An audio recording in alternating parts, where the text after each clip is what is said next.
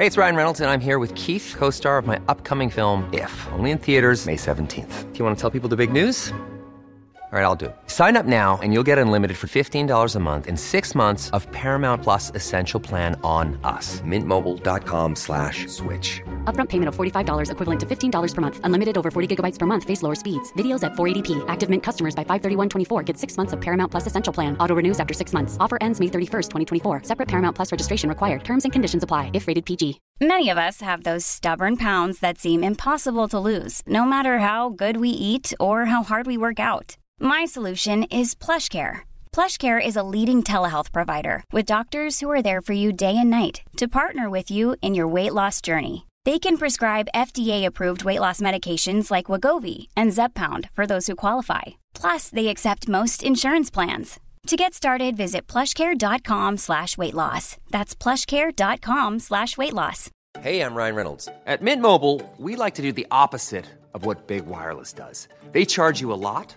We charge you a little. So naturally, when they announced they'd be raising their prices due to inflation, we decided to deflate our prices due to not hating you. That's right. We're cutting the price of Mint Unlimited from $30 a month to just $15 a month. Give it a try at mintmobile.com/switch. $45 up front for 3 months plus taxes and fees. Promo rate for new customers for limited time. Unlimited more than 40 gigabytes per month. Slows full terms at mintmobile.com.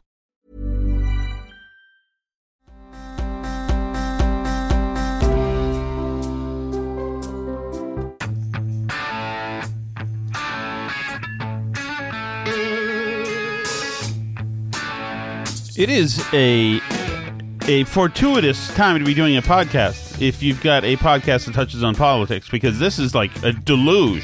I know. There's a lot of politics going on. So the Blaze had their Iowa Summit or Blaze-a-thon. It was like the family values summit or something. And the Blaze, yeah, this is like a big Iowa thing. It's like Vanderplatz in Iowa. This is like the big political kingmaker in Iowa. This is the one I mentioned it last week because Trump declined to go to this event. Oh, this is the Joni Ernst one. No. He didn't go to the Joni Ernst one, but he also declined to go to this one because he said he's not doing multi-candidate events. Okay, so let me just start with just a little about the Blaze. They've seemed kind of like, I don't want to say this. Like, I know people work at the Blaze who I like. I'm glad the Blaze is out there. I'm glad Glenn Beck and that crew has been creating content. It's been really on the ground floor of that particular kind of platform. Mm-hmm. But they just it feels. Let's say if your censors or your go-to aggregator for news and virality is Twitter, they feel like they've been dormant for a few years, doesn't it? Yeah, they have not been. They have some commentators and stuff who are obviously. Is Elijah Schaffer still at the Blaze? He's been pretty prolific. He certainly was at the Blaze. I don't know if he still is. He's good. I'm not saying they don't have people who are good. I mean, but the people who are out there, because like nobody's circulating Glenn Beck clips and being like, "This is must watch." No. Do you know what I mean? Or like any of those stars they had. I mean, okay, I don't think he's at the Blaze anymore. Well, a couple of them had passed away, but some people have passed through the Blaze. It just hasn't been. I mean, obviously Matt Walsh was there at one time as well. He was? I think he was, didn't he? He was at Breitbart. I know that. Maybe he was at the Blaze. It would make sense. But a lot of people were there. But like you're not like Matt Walsh isn't there now. He's a Daily Caller now, so the Daily Caller has been front and center. Tim Dillon gets more buzz on social media than the Blaze does. It seems like to me. Right. And Andy does, or it's certainly the Daily Wire people, the Daily Caller says people. Whitlock, Alex Stein is apparently at the Blaze. Oh, is he at the? I'm surprised Alex Stein's at the Blaze. I'm surprised he is too. Maybe he was an acquisition, but and Whitlock is fantastic. So that is good. So I guess Whitlock, a lot of stuff comes through him, but he was at Outkick a year and a half ago. I do have listeners to my radio show who are Blaze. I used to really like when they had the Blaze radio and they had a morning show that was the Morning Blaze that was it Doc Thompson? Yeah, wasn't it Doc Thompson? It was Doc something else, but he died. Yeah. But I used to really like that morning show, but that was a long time ago. No, that was like 10 years ago. Herald radio time. Yes, and Buck Sexton was there. Oh, okay. Everybody was there at one time. Candace was there at one time. Like everybody's, or no, Tommy Lauren. Tommy Laren? Tommy Laren. Okay. I thought it was Tommy. No, she spells it. I don't know. It's a thing. Tomi, which I don't abide by that anybody's a Tomi, but she's attractive, so who cares? But anyway, so the Blaze has come roaring back this weekend. This was watch. And let's be honest about why. One decision was the reason why this Iowa family socially conservative candidate summit was the must-watch thing this weekend. And what's the one reason why this was must-watch? They Tucker. made one good decision, which was hiring Tucker Carlson to grill the brought candidates. in Tucker as a ringer, and he totally turned the ship around. Tucker Carlson, I don't know if this is what certainly the candidates couldn't have expected this was going to happen. The candidates, I believe, thought they were going to be given a sort of like a town meeting forum, right? To meet like a the little candidate, town rubber hall, chicken, exactly, where they could say like, "What's your thoughts on Ukraine?" and they could give like a little prepared paragraph of word salad things that like, don't commit them to anything too serious. But they walked onto a live stage production of the Tucker Carlson show. Yes, this was. Yes. Each one was like a new cage match, and so, which is awesome because this, honestly, and like this is what I've really missed from his Twitter show, and really, to be honest, even from his TV show for many, many years, because I think these events became rarer and rarer on his TV show as more people became afraid to go on Tucker Carlson if they didn't agree with him, because but this was like early Tucker Carlson Tonight, right? This was like when people went on because the sort of foppish bow tie guy that Fox had put in this primetime spot had invited them on and they didn't know what they were walking into. Like when he had Lauren Duca on or Kurt Eichenwald on, these like crazy interviews that just went sideways because Tucker went there and asked questions and said stuff. I mean, in terms of more recent examples, I think Asa Hutchinson is probably the biggest one who went on there for some reason expecting Tucker to softball him and got completely sandbagged by the questions. Which don't say sandbagged. Okay, yeah, because that makes it sound like Tucker did something wrong, but he walked into a trap, basically. Like and he did again today, or not today, this weekend, for this event, and once again on the same topics, interestingly, with Tucker. But so it seemed you're right. It seems like almost that Tucker had decided beforehand which GOP candidates were two-faced, insincere, globalists in the bag for interests Tucker doesn't like. And Tucker brought a dagger with him and said, I'm going to knife some of these guys, and good luck to them. Yeah. And he and even some of the guys who you thought that would be just fine. Like I really thought Tim Scott sucked. He was terrible. Yeah. I thought he was awful. I thought he would get up and start doing crowd work and like almost what Bill Clinton used to do, that to engage and walk around. Meanwhile, Tucker Carlson was just there face to face having a conversation, and then you turn away from Tucker and start appealing directly to the crowd despite Tucker to show him that disrespect. You are effing asking for it. Oh yeah, and a bunch of them tried. Tucker didn't abide it. He didn't. He would give an odd stare or a quizzical look when people would stand up and start working the crowd as if you faker, you phony, you fraud. Right. And he was right. So what this was is the Tucker Carlson almost fraud sessions where if you tried to act like can I help you? What do you need? Figure it out. There's a lot of devices in this house. Figure it out with Sally and James. Tell them they have to figure it out how to include everybody for like 1 hour. That's so let's listen to a little bit of this. This is Tucker, and here's Tim Scott. The Third World War very quickly. So why not force a peace? How would you do that? You could tell Ukraine. But already, why are you asking him? How would you do that? I know. Who's running for president? Force a peace? How would you do that? It tells you that that Tim Scott thought that he'd be going nowhere near having himself to answer this question. Well, yeah. He thought he had a spiel ready for Ukraine. He didn't expect somebody to find an inside straight on his, campaign of messaging. No, he expected the question, like, should we help Ukraine or not? Kind of like vague, where he could be like, yes, we need to push back on Putin in Europe, but also we're not going to put American boots on the ground or whatever, some like foreign policy establishment answer, where he didn't expect Tucker to go like, why wouldn't you make peace in Ukraine? Right. And that's already some minutes into his interview with Tucker, where you could tell that there was already consternation because he was not getting the tongue bath that he thought he would be getting when he went to one of these summits. Mm-hmm. I mean, you have brought in to be the host, essentially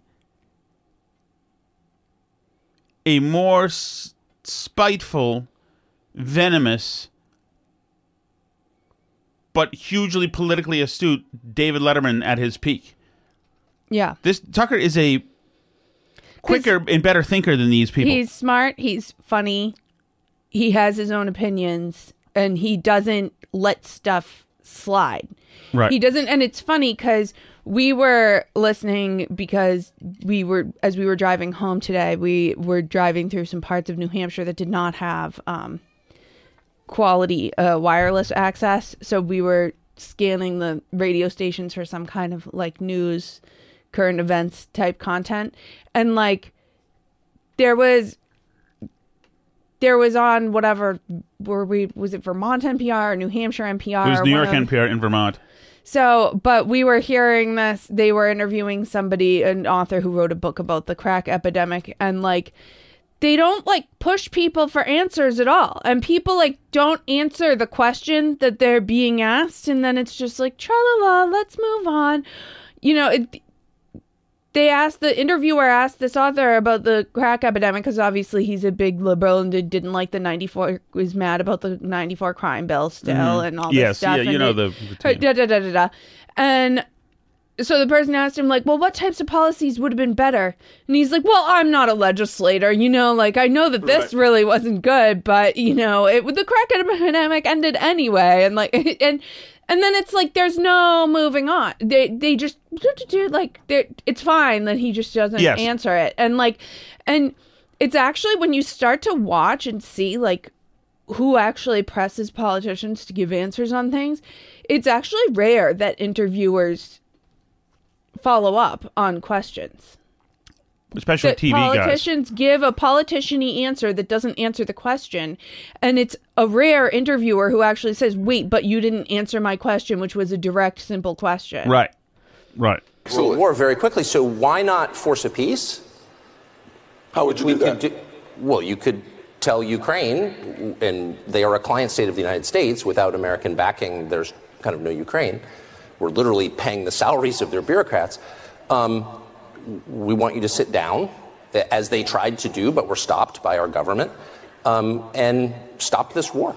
Yeah. And reach a peace as one does, where both sides, can see. By the way, just once again, Tim Scott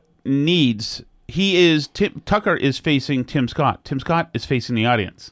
Right. I think he's trying to also trying to take away some of the format to use for him in the audience, because there's going to be eyes on this event, and it looks terrible because he's having to look over to the right at Tucker, but he's facing the audience. It's terrible. What he should be doing here is engaging in debate on a serious level of thinking. Think out loud. Workshop it if you need to. Right. Because Tucker's very engaged, and if you're not very engaged, and this guy is, you're going to look like an a-hole, which is how he looked. Need some of their interests. Like, why wouldn't that be in our interest to do that? I think the faster we get to peace, the better off we are.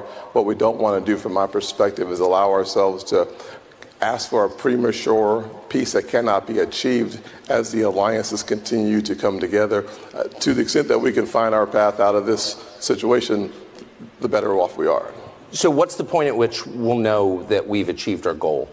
And I say that within the context of having watched 20 years of occupation in Afghanistan, where nobody could answer the question, what's the point? Yes. And no one in Congress ever asked that question, amazingly. Hyperbole by Tucker. A lot of people ask that question. Yeah. But I get what he's saying. So what is the specific goal here? Yeah, so I would say that the objective should be for Zelensky and Ukraine to be able to achieve victory by maintaining as much of their territory as they possibly can, and then seeing the resources that we've deployed, along with our Western alliances, achieving the peace that I believe comes when you get these two folks to sit down and have a conversation that allows them to determine where those lines will be drawn for the next 100 years. So what he did there is say we have to fight some more war, and then we'll do your thing, Tucker, and go to the table. Right. I mean, he essentially gave every answer there, which is not great. I'm going to listen back for a second Western again. alliances. Having watched 20 years of occupation in Afghanistan where nobody could answer the question, what's the point? Yes. And no one in Congress ever asked that question, amazingly. So what is the specific goal here? Yeah, so I would say that the objective should be for Zelensky and Ukraine to be able to achieve victory by maintaining as much of their territory as they possibly can, and then seeing the resources that we've deployed, along with our Western alliances, achieving the peace that I believe comes when you get these two folks to sit down and have a conversation that allows them. It's a Total word salad answer. It is, and coming to retake as much of their property as we think of their land as we think that they're able to. Well, maybe that's now. Yeah, maybe this is it. Maybe this would be a good time. Here we go on immigration. I can't imagine many people would disagree with that. I wonder what you do with the millions of foreign nationals here illegally, many with fake papers, who are here. Like, what do you do with them? You become president, Yes. sworn in January 2025, and you've got, let's say, 7 million people who've come in the last 4 years. What do you do with them? Do you deport them? I think it's a very difficult task to deport them all at one time, but here's what we make sure they never do, is you never break the law and become an American citizen by breaking the laws. Well, hold on. But would you deport any of them? How many would you deport? I think you have to start the process of identifying where they are. Listen, this is a really important question. I hope. You have to start the process of identifying where they are. Listen, this is a really important question, he says, as he turns back to the crowd to start to do crowd work. Right. And hit his stump messaging, whatever he's going to do. The thing is that what Tucker's doing is he's going back 20 years to before all of the careful, slow, traveling messaging, massaging of vocabulary had succeeded by Democrats, and going back to basic logic and the truth. The truth is, if you're trespassing, get the F out. That is what you expect. That is the truth.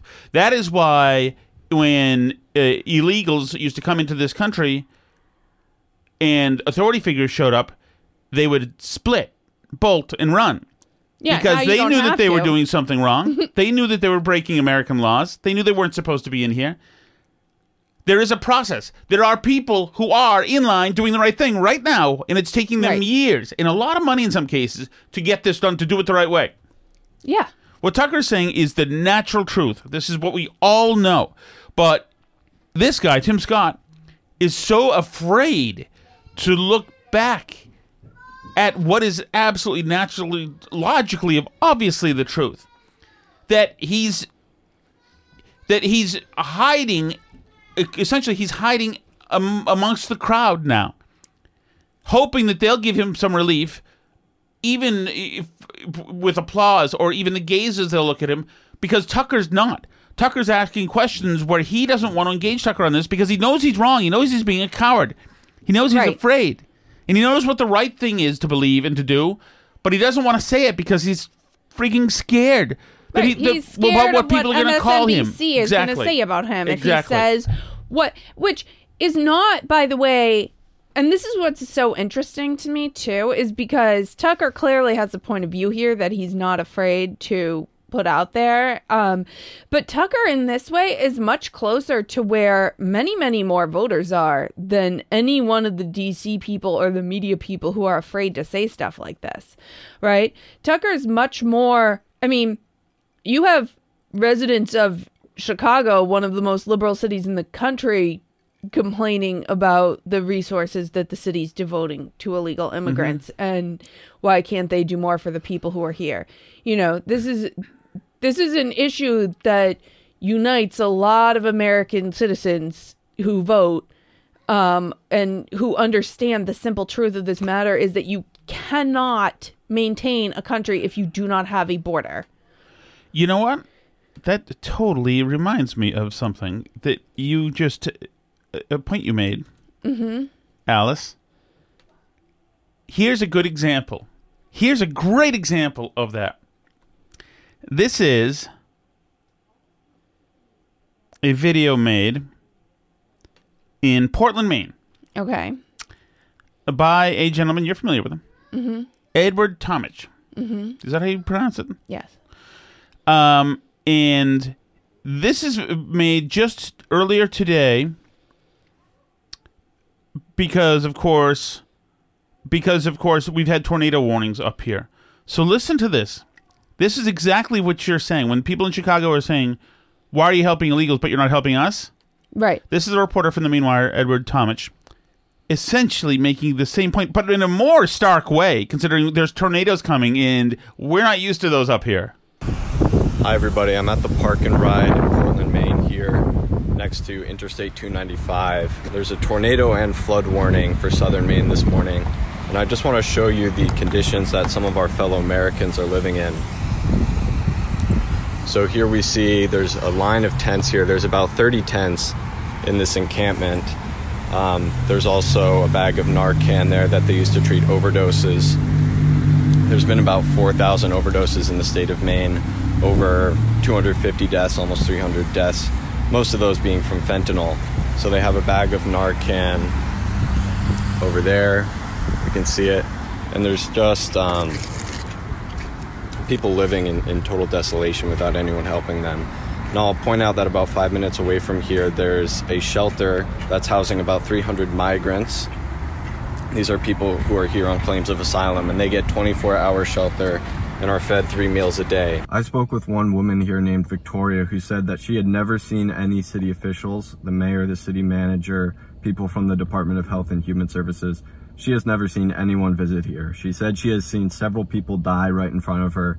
She's seen someone get killed, shot with a gun here through a tent. She estimated there are about 50 to 75 people living both here and at a separate encampment over by Frederick Street, I believe she said. Now, they used to live in an encampment over by the Trader Joe's in Portland here, in a big encampment. That was cleaned out a little bit ago. There's really no housing options for these people at the moment. The city is tackling the problem of where they're going to put all the migrants that are going to be kicked out of the Portland Exposition building in August. I have yet to hear a really solid plan of what the city is going to do with these 50 to 75 people that are here, that are dying of overdoses, that are in an entirely unsafe, unsanitary situation. The reason I point out the Portland Exposition building is because about 2 weeks ago, the migrants there staged a protest saying they weren't getting enough culturally preferred food, saying that their beds were uncomfortable, that they weren't able to take a shower there. And within 2 hours, you had the mayor, the city manager, and the Portland Department of Health and Human Services director there to hear their concerns and tell everybody, give a big press briefing about the problems there. And it just seems like that is not the case for these people who are out there in tents today during a tornado warning. It's perfectly well said. Right. That's yours. There's a tornado coming to fling your tent, 5,000 feet away, and you in it. Mm-hmm. And there's nobody there. There's nobody there. The government that's supposed to love you so much? Nope. Meanwhile, the Holiday Inn... No, they're loving you right into the homelessness and fentanyl crisis. And I mean, like, we've talked about that on this show a lot of times, about how, policies of understanding and tolerance and love ultimately lead to these homeless encampments. Absolutely, they do. They do. And you're just putting in for the migrants there, if they're allowed to complain about the food because these progressive ideologues are such good people that they're going to go change the cuisine for them for free, Well, then, I mean, I'd complain too. I know. I'd say I'd like some crab rangoon. That's what I always had back home, and with lobster sauce on it, please, and a handle of vodka if you don't mind. I'm used to that. I don't want you to.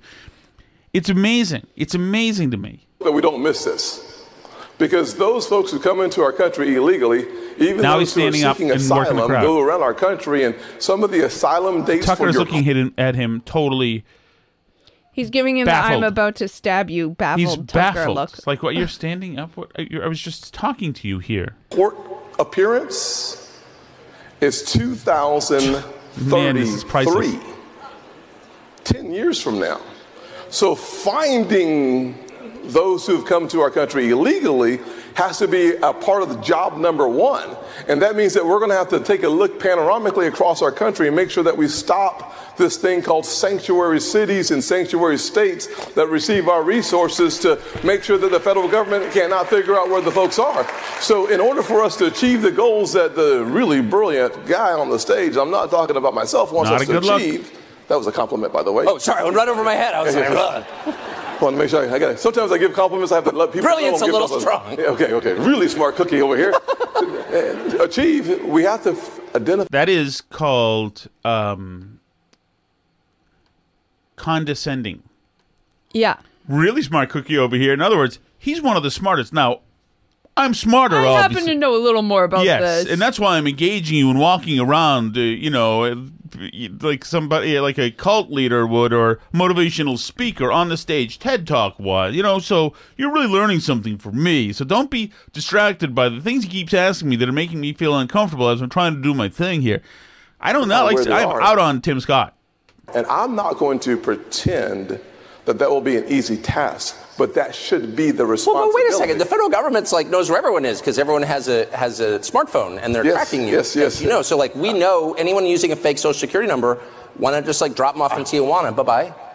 Well, I'm going to appoint Tucker Carlson as my bye-bye ambassador to figure this out. So we're going to work together on this. And I look forward to a sincere question. I'm sincere maybe as well. The reason that people come by the millions, uninvited, illegally, making a mockery of the rule of law. I have to obey the law, but someone from Haiti doesn't? Or what?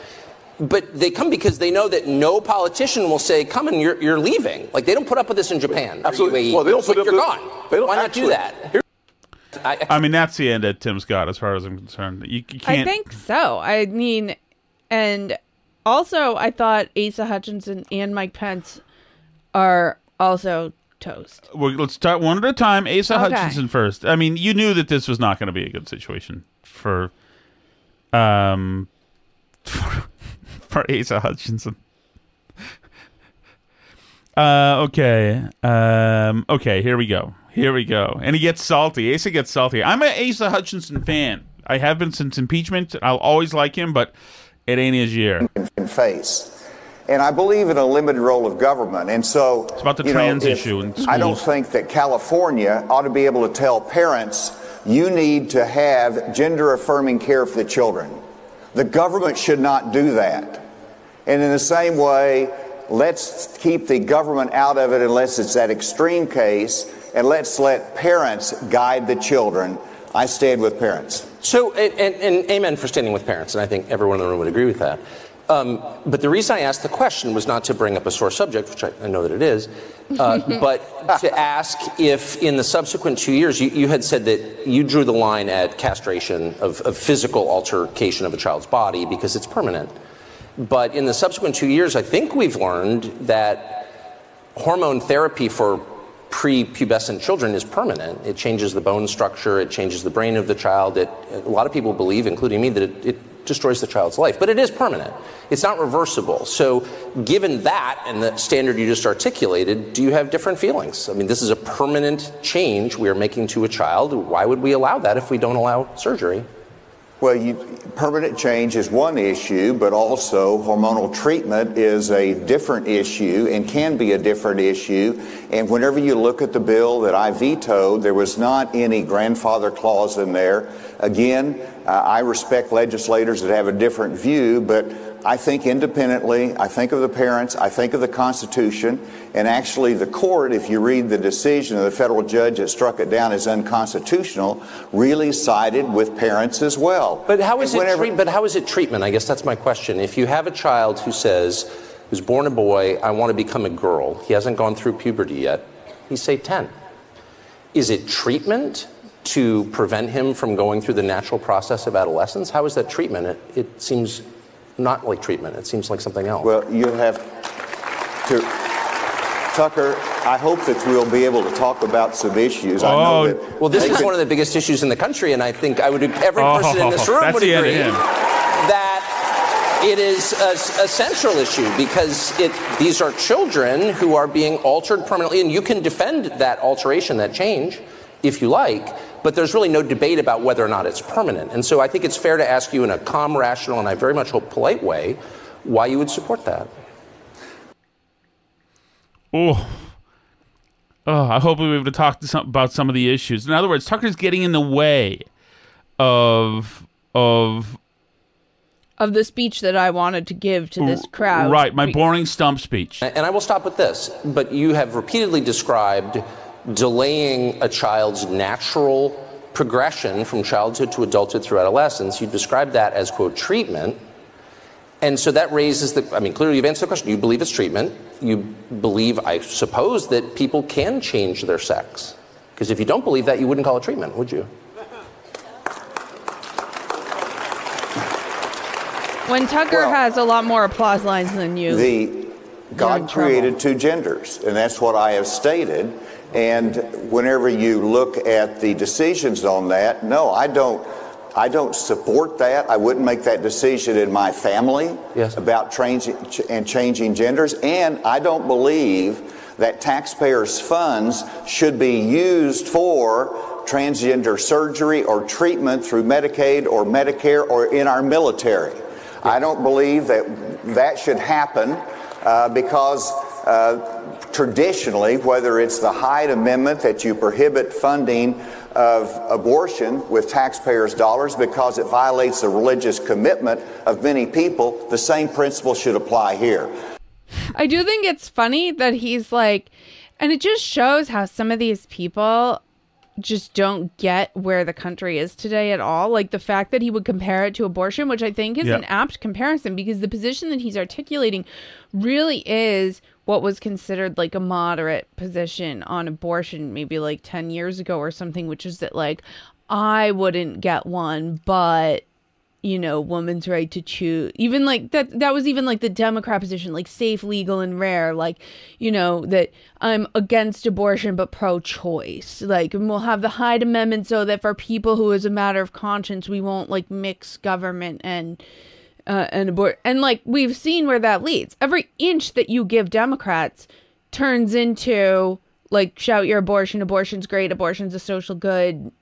Planned Parenthood is selling baby parts. Like they don't have, and there's nothing that stops them. There's no limiting principle to anything that they do. There's no like moderation or compromise with this. And we've seen this unfold over the last 20 years on every social issue. You can't stake out ground like that with the Democrats. Right. And also, northern vocabulary, women's health care. Right. It's we'll let parents make the medical decisions on medical treatments for their children. These aren't medical treatments. This is off-label experimental use of drugs that's permanently damaging kids. And yes, it is not the same thing to ban medical treatments and he tried to compare it again to the vaccine too, to say like, well, I'm not just like, I wouldn't force someone to get the vaccine. You shouldn't be forced to get a medical treatment, and you shouldn't be, forced to follow my views on medical treatments for transitioning minors, right? Yes. Like there's a really big difference between forcing someone to get a medical treatment they don't want and banning certain unethical, dark, screwed up, long-term damaging medical treatments Asa that Hutchinson hurt ran people. To the sweet salvation of the libertarian personal freedom of choice argument. Right. That nobody should be telling families what they should and shouldn't do. It's like, well, yes, we should tell families in not some to cases, poison their children. Yes, exactly. That we should. We shouldn't have, men who are obese twerking in front of them, and we shouldn't destroy Who am I their bodies. to tell parents not to abuse their children? To each their own. Like, no, we don't do that anymore. And we've also seen how that works out, because the live and let live Republican Party it has, David French telling us that drag queen story hour is one of the blessings of liberty. And then before you know it, you don't have a public school where you can even send your kid without a drag queen twerking at them. Yep. And people handing out, undergarments to make them trans and birth control pills. It's like an out of control situation. And the fact that they haven't been paying enough attention to the political environment to notice this is in itself disqualifying. So it's so interesting, Alice. The Republican Party is now the party of Trump. We can say that, right? Mm-hmm. Essentially, I mean, for the most part. I mean, obviously there are holdouts and there are different factions of the party now more than ever. But Trump has the majority of the party. Hold on one second. Okay. It is interesting, though, that Tucker represents more of the passions of the Republican Party than Trump does now. Yeah, I think that's true. And I think what's interesting to me is that I mean, there were a bunch of clips of Trump floating around this weekend, too. He was at a TPUSA event, and he did an interview with Maria Bartiromo. Right, but Trump is one of the things about Bartiromo, he's big on Ukraine. He's big on vaccines. He's big on the trans stuff. He's big on, what else was he into? Oh, Hillary Clinton. Right. He's into Hillary Clinton now again.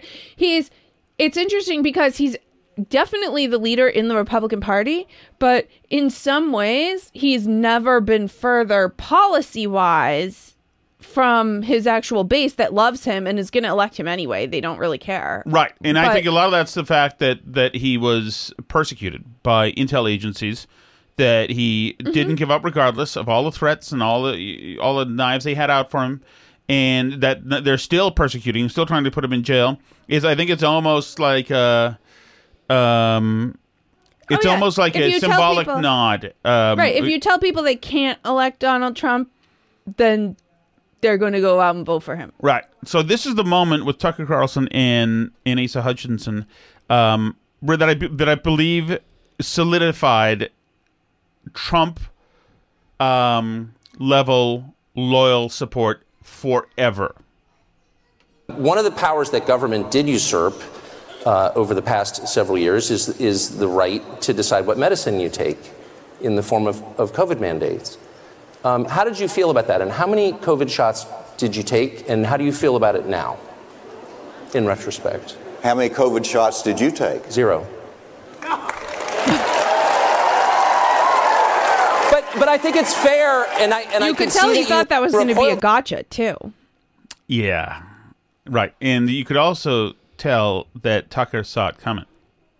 Yeah. That if he does this, I drop the bomb. The crowd's going to like it very much. When I asked you that question, and I don't think, honestly, you should be asking people about their medical care, but that became a matter of public policy. And I do think that the whole country ought to pause and assess, like, what did we just go through? How do we feel about it now? And so it's a very straightforward question. One of the So there you go. So now, Alice, we have kind of run out of time on the main show.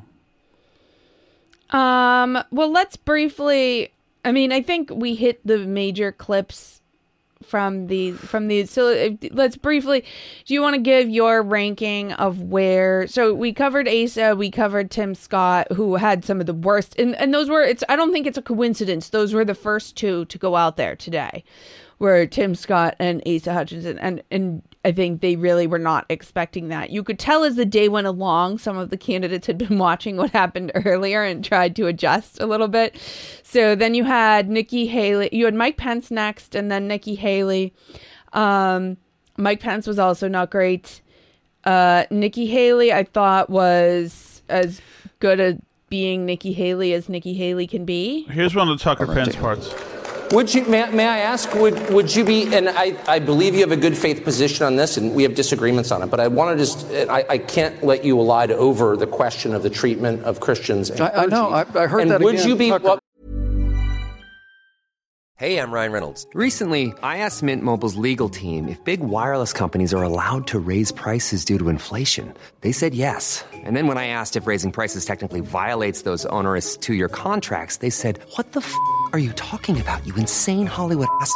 So to recap, we're cutting the price of Mint Unlimited from $30 a month to just $15 a month. Give it a try at mintmobile.com/switch. $45 up front for 3 months plus taxes and fees. Promo rate for new customers for limited time. Unlimited more than 40 gigabytes per month. Slows full terms at mintmobile.com.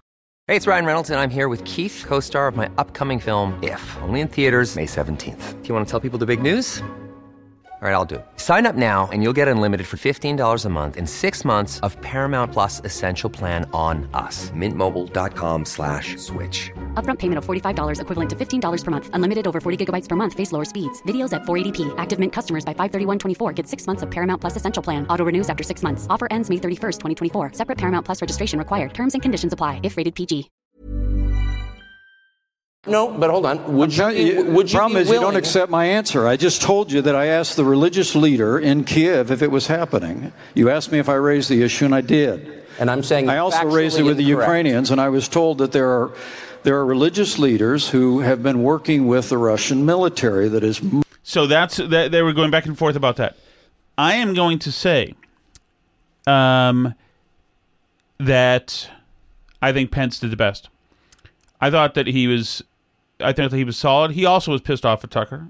He also wanted to play, he wanted to play a game show host, politician, and Tucker really wouldn't. But Pence has his own swerve going. He always has. Yeah. The very sober, thoughtful kind of thing. But I think Tucker absolutely gave Nikki Haley a tongue bath. I think she looked great. She sounded great. What I'm saying is that her answers seemed great because he never stabbed her.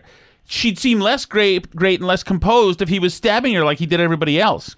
He did ask her who blew up the Nord Stream pipeline, and she equivocated a little bit. Right, there. but then again, that's a pretty safe place to hide. I mean, you can tank your campaign if right now you're saying that it's Joe Biden did it.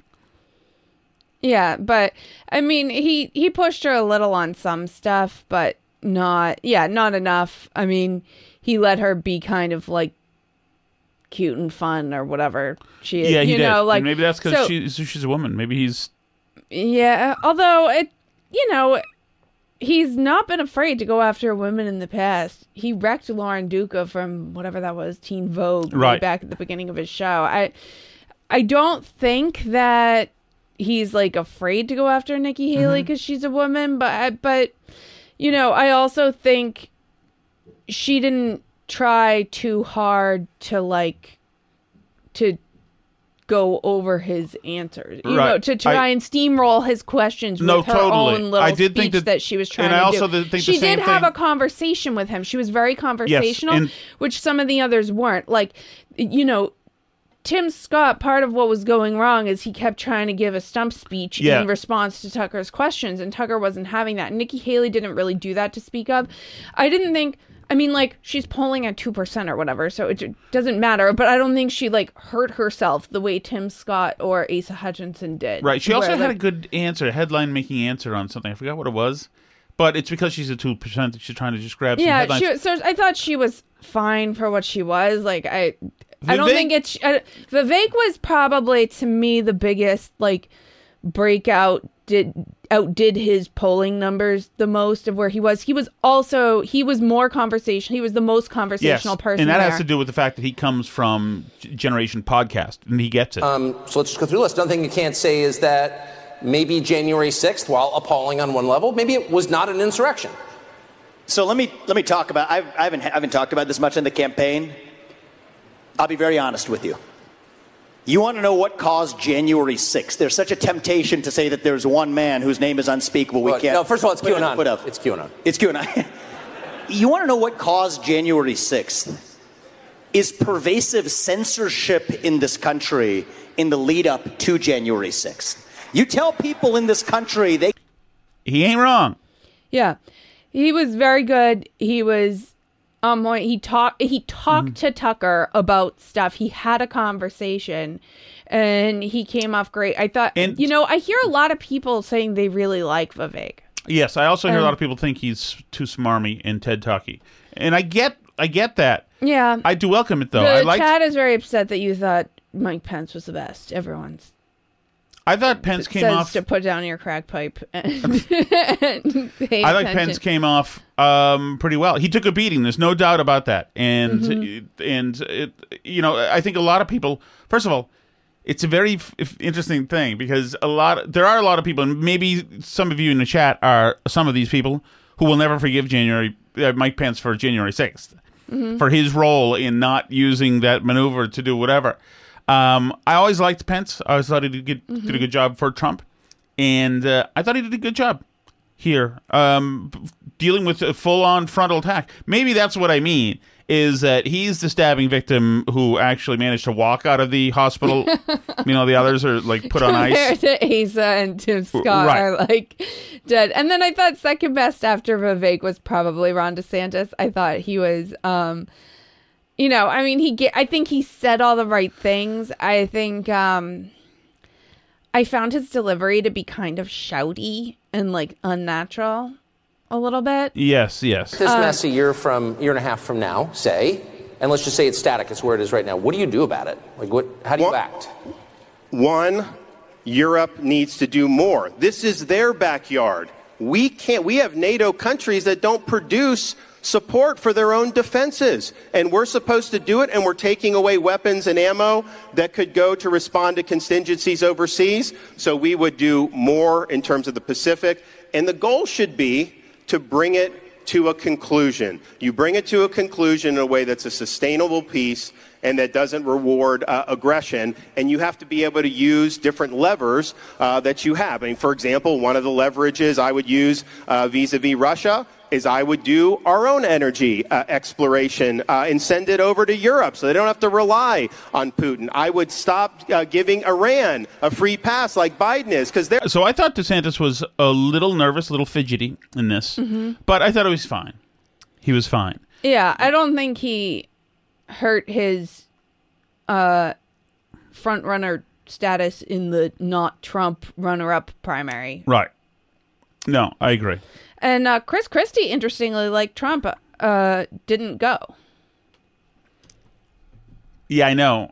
What's he thinking? Which is interesting because you would think he would need to for his... And he disagrees with Tucker on Ukraine, so you think he would be there to defend his position. Be there, but also because you know that the other almost everybody else in the field came off like wusses, and Christie's supposed to be Mr. Tough Guy now. Yeah. So go there and show people how tough you are. Once again, I'm stealing this from a tweet, but it's also something that I've been noticing myself for the last 2 years, that Christie's been on ABC being the tough guy, next to, pundits and talking heads. Well, go out and do the real thing. Well, and did you see that Tucker said that they asked... Yeah, and he said no. They asked Christie on, and he wouldn't go on with him. Yeah, we'll have to get to there's a whole other universe of stuff we got to get to. But right now we have this, Allison. We have the Chelsea Fire Wicked Hotline, brought to us by Chelsea Fire Wicked Hot Sauce, now available in 3 different flavors. And they, of course, bring us the chat where you can leave a message for the show. All right.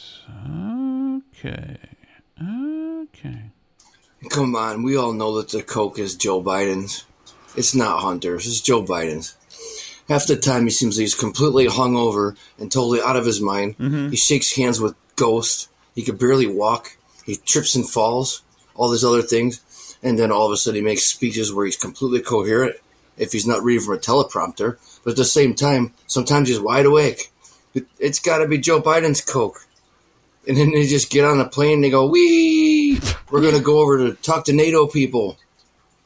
Come on, man.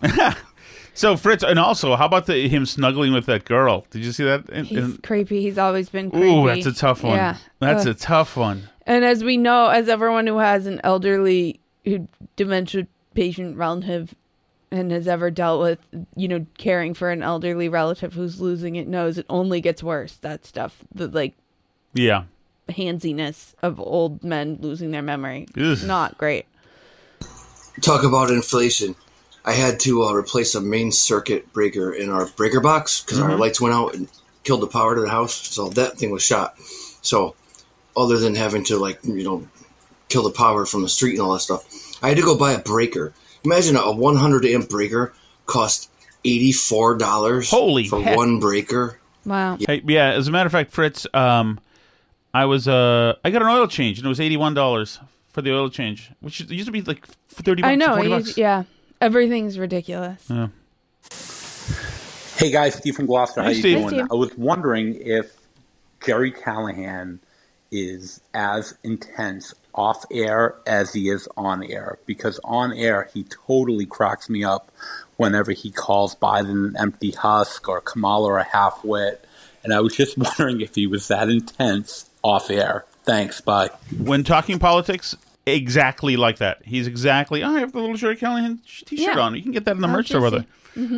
He's exactly like that off air when talking politics. He's very animated. A few times when I worked at RKO, he was at EEI, and so there was one big room with rooms breaking off on them. And so we had this shared area. So I'd run into Jerry here and there, and we'd talk a little politics sometimes. I was very shy then to talk to him. I was such a big fan, and he was very imposing. And he walked on that floor he looked like he was about to kick somebody's ass. But he was always very intense. If you talked to him about politics, man, he would get loud and serious about it, and he didn't give a damn. So he is exactly like that. Yeah. I find him to be funnier on his show, but I do think he should bring in co-hosts more often, because I think Jerry's a funny guy. He is, yeah. Let's see. KB1SXV. Kevin from Bristol, KB? I think that may be Fritz the Cat's Twitter handle. Oh, is it? I think it may be, yes. You can't tell me that's not Joe Biden's coke. The guy can't even tie his own shoes. I know, Fritz. I know you believe that. I don't think it is. I mean, I do think that they hit him up with stuff, certainly. But I don't know if it's that he's a coke guy. You think it's prescribed? Although he supposedly doesn't drink at all. He's got to do something. A guy he's really vain. Those kind of people generally do something. There's this President of Biden. Oh, Biden. I think it's Joe Biden. I'm not sure. Oh, no, my name is Biden. I'm suffocating because I can't even speak. That wasn't my coke. It wasn't mine. Oh, I see. This is actually President Biden who's called in about... It wasn't mine. It wasn't my son's either. It wasn't his. It was Hunter's. That's going with Hunter's. I'm sorry about that, Fritz. I think it absolutely was Hunter's. Hi. Steve from Merrimack. Hey, Steve. Hey, Steve. With a message for all Shat Chat listeners going forward. If you're going to leave a Shat Chat message, please leave it completely anonymously. Do not give Tom any heads up. Do not give Tom any opportunity to do, quote, research, unquote, about your message. Going forward, Tom, I'm going scorched earth, motherfucker. I'm going nuclear. I am going to torture you the way no one has ever been tortured. Got it? This is going to be beautiful. And I don't know who that raving queen was that you had played interminable sound cuts of, but jerry-rig is a thing. It is not. Watch me jerry-rig this Shat Chat. Hello. Good night. Jerry-rigged is not a thing. It is jury-rigged. I understand. I'll expect a thorough and robust mea culpa from you, Steve. And kindly mark your messages with a little bit of information so that I might prepare myself. Did I pre-listen? No, I just saw the name of... That's right. Oh, right. Dang. No, I needed just a thorough description if there's going to be a personal attack. I need to see what's coming. Dang it. Oh, sorry.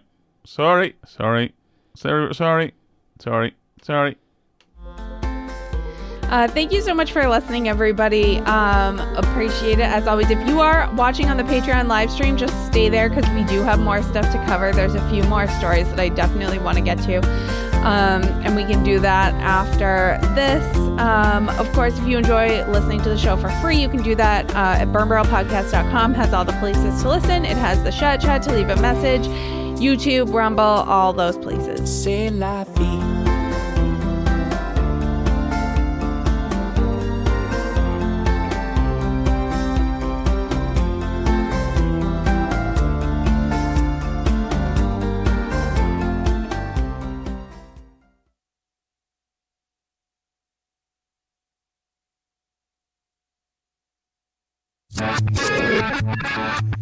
We even have the sound today. We found the backwards sound now? I guess we did. Tom's leaving me by myself right now. He's going to go make himself a drink, he says.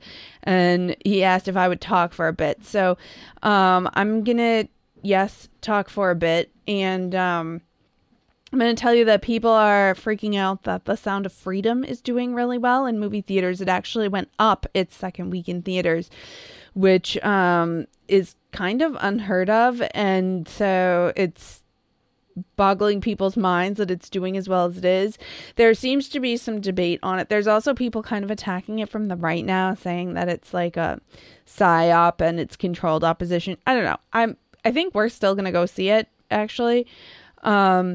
But we're, we're conventional enough. We're not that deep in the matrix that we're going to say that it's actually like controlled opposition. We'll just still go see it. It makes the liberals mad enough that we're going to see The Sound of Freedom. People are upset that it's doing well. I saw somebody on Twitter yelling at the New York Times because they wrote a legitimate review on it, saying that they're platforming QAnon and all this stuff and freaking out. I think the more normalizing we do of regular conservative positions, sex trafficking children is bad, that's good for our country ultimately.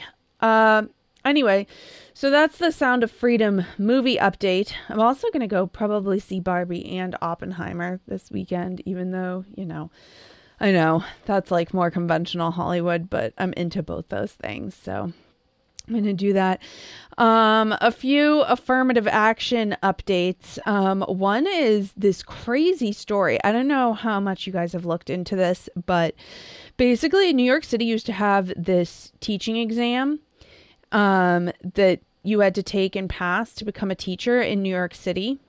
And it turns out Black and Hispanic applicants did not pass this teaching exam at the same rate as white applicants to teaching positions.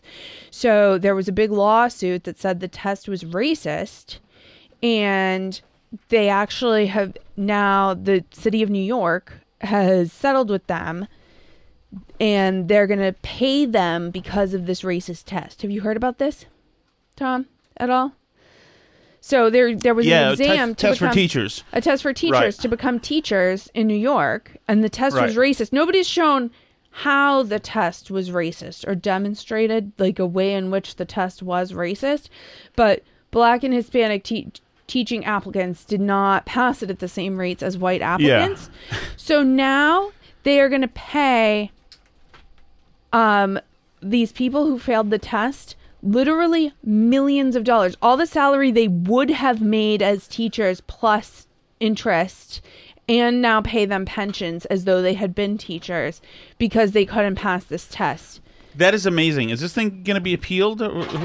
No, this is, they settled. So it's not an appeal.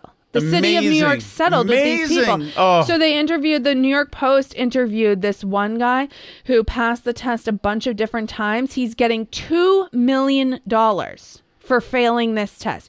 About 5,200 Black and Hispanic former Big Apple teachers or once aspiring educators are expected to collect $1.8 billion in judgments. The city has set aside to pay this out. The largest legal payout in city history.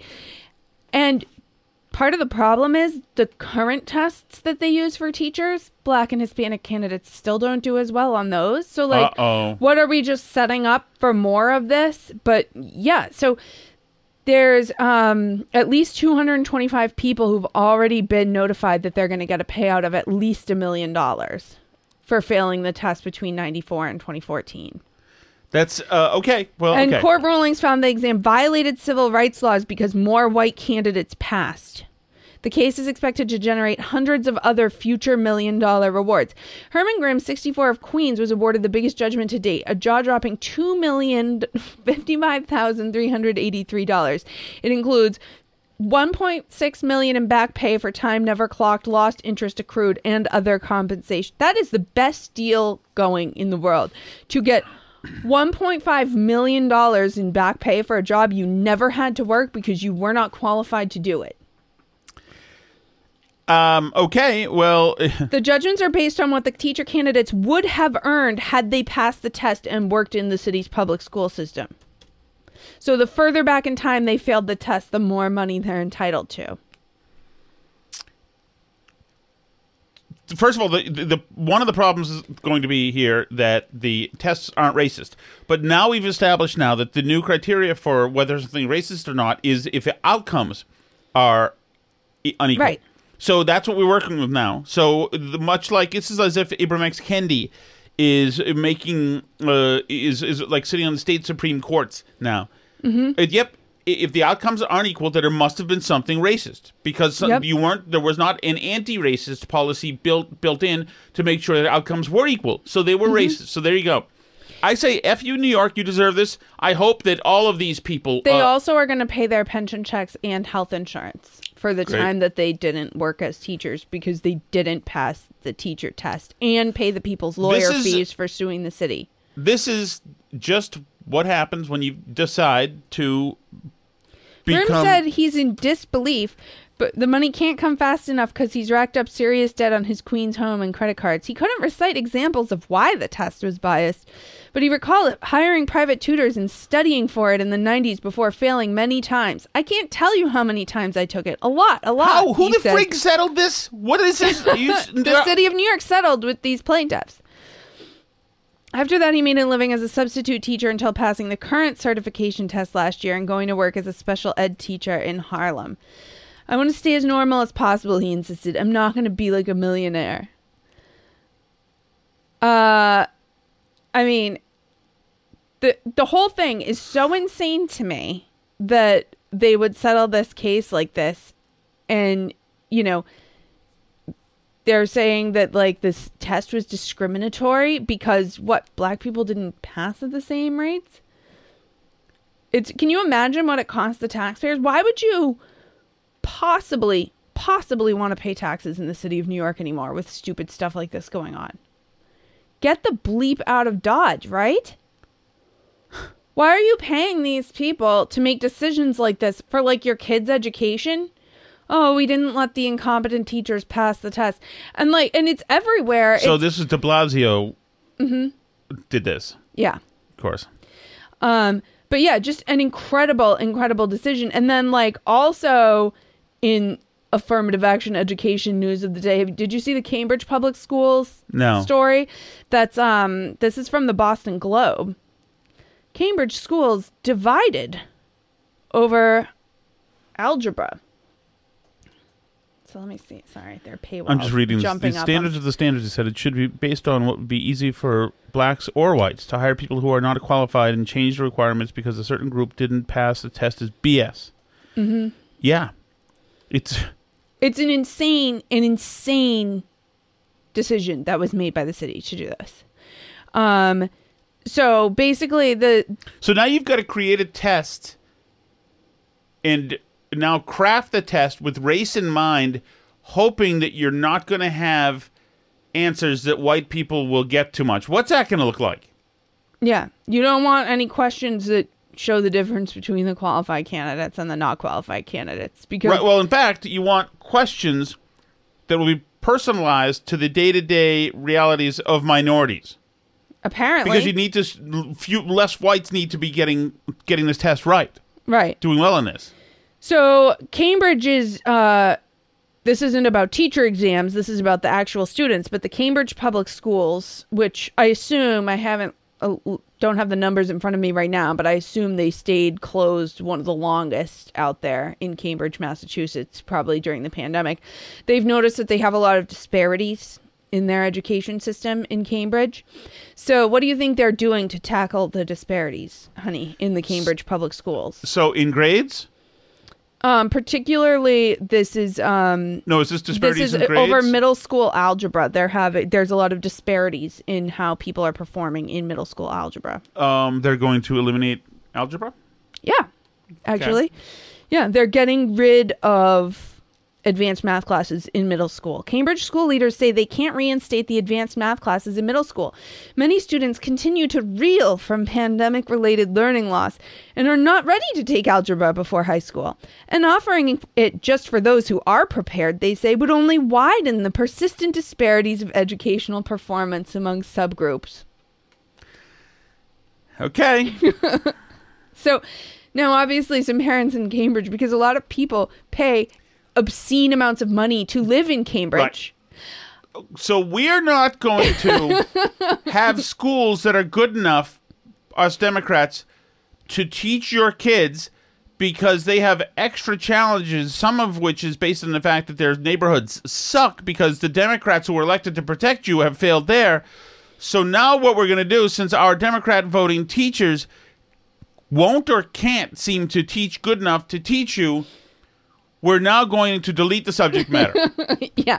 No more algebra in middle school. Can't be done. Can't teach middle schoolers algebra. There's too many disparities.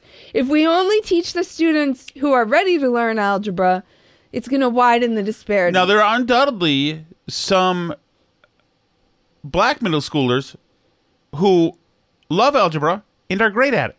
Yeah. And there's too bad to be you. Sucks to be you. Yeah. Learn to be a crappier student, and you'll be rewarded. Yeah. So this is Democrat education policy, and then they're going to turn around and demand that the students that they refused to teach algebra to when they were ready to learn algebra and then were behind in math for the rest of their high school careers, they're going to demand that they be let into college at the same rate as students who were taught algebra when they were younger. Right. And then they're going to fail out of those colleges. Because their school district didn't prepare them. Exactly. Because of then demand that they get their debt relieved, even though the same government has pushed them into those colleges. Right. And then they're going to underachieve. Mm-hmm. And suddenly they're going to be needed to be on the social safety net because of government again. Government, which is along the way, kneecapped them repeatedly, steered them into all these bad decisions. In college you have to say stop teaching the stuff that they're not getting. So just degrade all of academia until we've got no more disparities, and we'll look up and see somehow that Xi Jinping is now running the United States. Well, and that is a thing that's happening at colleges where, there were a bunch of elite colleges. I know during the pandemic, Brown made classes pass-fail during the pandemic. And, that a lot of this grade inflation and stuff, people demanded that they not be allowed to fail classes during the pandemic. So that's where we're headed, is just, that you're purely showing up, getting the certification that you went to the college and expecting that to be worth the same as a college diploma used to be worth when it meant that you had actually learned something useful. One of the things that I thought was super interesting this week was the New York Times did a big article on, essentially, they called it why all this student loan debt is never going to actually get paid off. And one of the graphs that was in that article was kind of floating around. And I think the point they were trying to make with this graph is that structural inequities lead to inequities in student loan debt, because the graph showed the percent of original debt that's still owed over time by men versus by women. And what's really interesting is that, so you start both at, they both start at the 100% of the amount of debt borrowed, right? And then, they both kind of go up because there's interest and they're not paying it off, and then they go down over time. But the women's amount of debt that they still hold or have not paid off is much, much higher than men's. And we know, for example, that women go to college at higher rates, right? And I think the point that liberals think this graph makes is that, like, structural inequities mean that, like, women are more burdened by college debt, which I think is true. But I think the structural inequity is that we're sending women to college who shouldn't be going to college or getting these loans in the first place. Right. And one of the reasons as well that they can't pay off these debts, Alice? I forgot what this is called. The pink tax? What? No, like pink. you know how the women's stuff, beauty supplies, etc., are pink and more expensive. Mm-hmm. You know what this is? Yeah, they call that the pink tax or pink razor pink tax. Yes, pink that's what it is. Tax, yeah. So, like at every moment, just like with the students, with black students, we've been talking about, every moment, one, it's insulting. Oh, the stupid women, they don't understand that they're buying the pink one, and so it's more expensive. Oh, the stupid women, she may have some kind of job in graphic design or whatever, but she should be doing some kind of STEM thing that's really, really, really, really elevated, you know? Mm-hmm. But I mean, she's not going to be able to do it on her merit, so just put her in. Put her in to be like the boys. Yeah, and like the truth is women apparently don't pay back their college debt at the same rates men do, whether that's because they go into majors that are less lucrative, whether it's because they're more likely to leave the workforce, whether it's because they're more likely to choose jobs that are less demanding on their time and attention because they want to, for example, spend more time with their kids, you know, intentionally. You know, and a lot of jobs have really tried to embrace having more women in high roles, but you know, it's just the case that women, especially women who want to have kids, want to spend time with them sometimes and like don't want to be a partner at the law firm because of the amount of time that it takes away from other stuff that they want to do. And you know, and that these high intensity jobs, and that's even before you get to the things like working on oil rigs and stuff that women don't want to do, right? But women just seemingly make choices that make them less able to pay off these loans. And so we should really, really be asking, if the problem is women are being burdened with debt that they are less able to pay off than men, like maybe we should be asking if we should be offering them these loans in the first place. Right.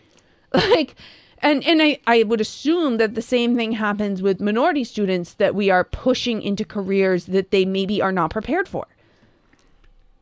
Well, yes, and this would be said for anybody. And I actually have seen, it's funny because I have seen this, I've seen people in my profession who have gotten jobs because the office was looking to get more diversity in there for cover, and it's not great. The outcomes have not been great. Right. Yeah, I've been a part of the hiring process where we were basically going to give somebody a big job right off the street.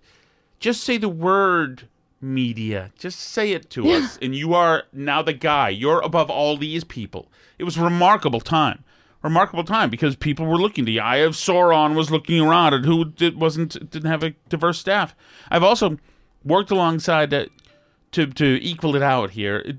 Some legacy hires who were absolutely mouth-breathing morons, who, because they were legacy hires, were also in there. So, like some boss's kid or whatever. Exactly. Yeah. Exactly. So, like, I'm not for either of those, but.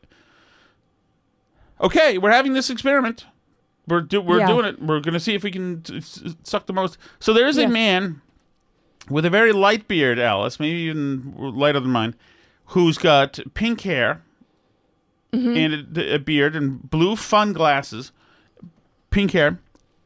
This is on from Ashley Men with pink hair always, It says, what do you think of this Oregon surgeon discussing the gender-affirming surgeries, GAZ, he performs on children? According to him, 80% of his practice is gender-affirming surgeries, and his passion lies in genital surgery. That's where his passion lies. Yeah. Makes him happy to do that kind of surgery. Gender-affirming surgeries are expanding. A lot of adolescents presenting for surgical intervention. The surgeon also claims gender-affirming surgeries on children are are a unique challenge because we're kind of learning and figuring out what works. So 80% or so of my practice is gender-affirming surgery. So I do facial, chest surgery, and genital surgery. But the majority of my practice and sort of where my passion lies is really genital surgery cases. So I do a lot of vaginoplasty and a lot of phalloplasty. Focal burn's not helping me. I would just say they're expanding in either direction. So yeah, a lot of adolescents presenting for surgical intervention, but also a lot of people that are like in their 70s sometimes coming in for genital surgery, and then everything in between. This guy talks like a 15-year-old girl. Like even facial expressions. He reminds me of women I know. I don't want a 15-year-old girl with fun pink hair doing any surgery on me. Or a 15-year-old boy. I don't want this person may be a medical doctor, but mostly they're part of a religious movement here. And he's a character in it. Yeah. Gender-affirming surgery on boys and girls. Vaginoplasty. That's his passion. Okay. There's also a new entry, honey, in the competition for most embarrassing editor's note on a news story. Last week we had the Florida, actually, guys, more people are moving out of Florida than California and New York, which was corrected to... it's the opposite. That's not what it is. This week we had AV Club. There were some leaked photos that the Daily Mail published from the set of the new Snow White and the Seven Dwarfs, in which, well, we knew Snow White was going to be Hispanic because, of course, she is. There were some set photos that showed her not having skin as white as snow, and of the Seven Dwarfs, who were like 17 different races and heights, and some of them are girls and like just not like dwarves at all. And anyway, so these were going around, and AV Club treated us to the article with the headline, "Disney says obviously fake Snow White photos are, in fact, fake." Which has now been updated with the following editor's note. After initially telling the Daily Beast that the Snow White set photos were fake, a spokesperson now says that the photos are in fact from the production, but are not official photos. We regret the error, and in our mind, they still look pretty fake. The following story has been updated to reflect this fact. In our mind? Who gets to write that? Well, they called them the obviously fake Snow White photos. Right, so, but who's the in our mind? The editor, I guess. And so the new headline is, Disney now says those Snow White photos are not official. So, not official photos is what they meant by fake. So I am just, I don't consume much of this stuff anyway, but I'm absolutely ready to tailor my life around whenever possible, just sticking it to these. The thing is, it's not as if we're playing make-believe and it's fun. We're playing make-believe and it's ugly and horrific and sucks, and everything sucks because of the make-believe the left wants to play. Like the guy who loves genital surgery especially, and who's like really, his pink hair, like is really excited about it as he looks around like curious 13-year-old. No, pride parades are not like happy, wholesome places. Yeah. They're creepy and dark. Yes. Just like when we were at the Memorial Day parade. I mean, this year, and everything's like wholesome and flags, and you're like tearing up at the national anthem, and then like the weird, creepy liberals have to be weird and creepy. Like, trust your gut. The weird, creepy people, the people whose passion is genital surgery, just they are what you think they are, Clouds rolled in and I said, must have brought the rain from Boston. But you looked at me and I felt the sun. And I said, I don't usually burn, but I can feel you on my skin, and couldn't help but breathe you in and forget to put sunscreen on. Hi, I'm Daniel, founder of Pretty Litter. Did you know cats tend to hide symptoms of sickness and pain? I learned this the hard way after losing my cat, Gingy. So I created Pretty Litter, a health monitoring litter that helps detect early signs of illness by changing colors, saving you money and potentially your cat's life. Pretty Litter is veterinarian developed, and it's the easiest way to keep tabs on your fur baby's health right at home. Go to prettylitter.com and use code ACAST for 20% off your first order and a free cat toy. Terms and conditions apply. See site for details.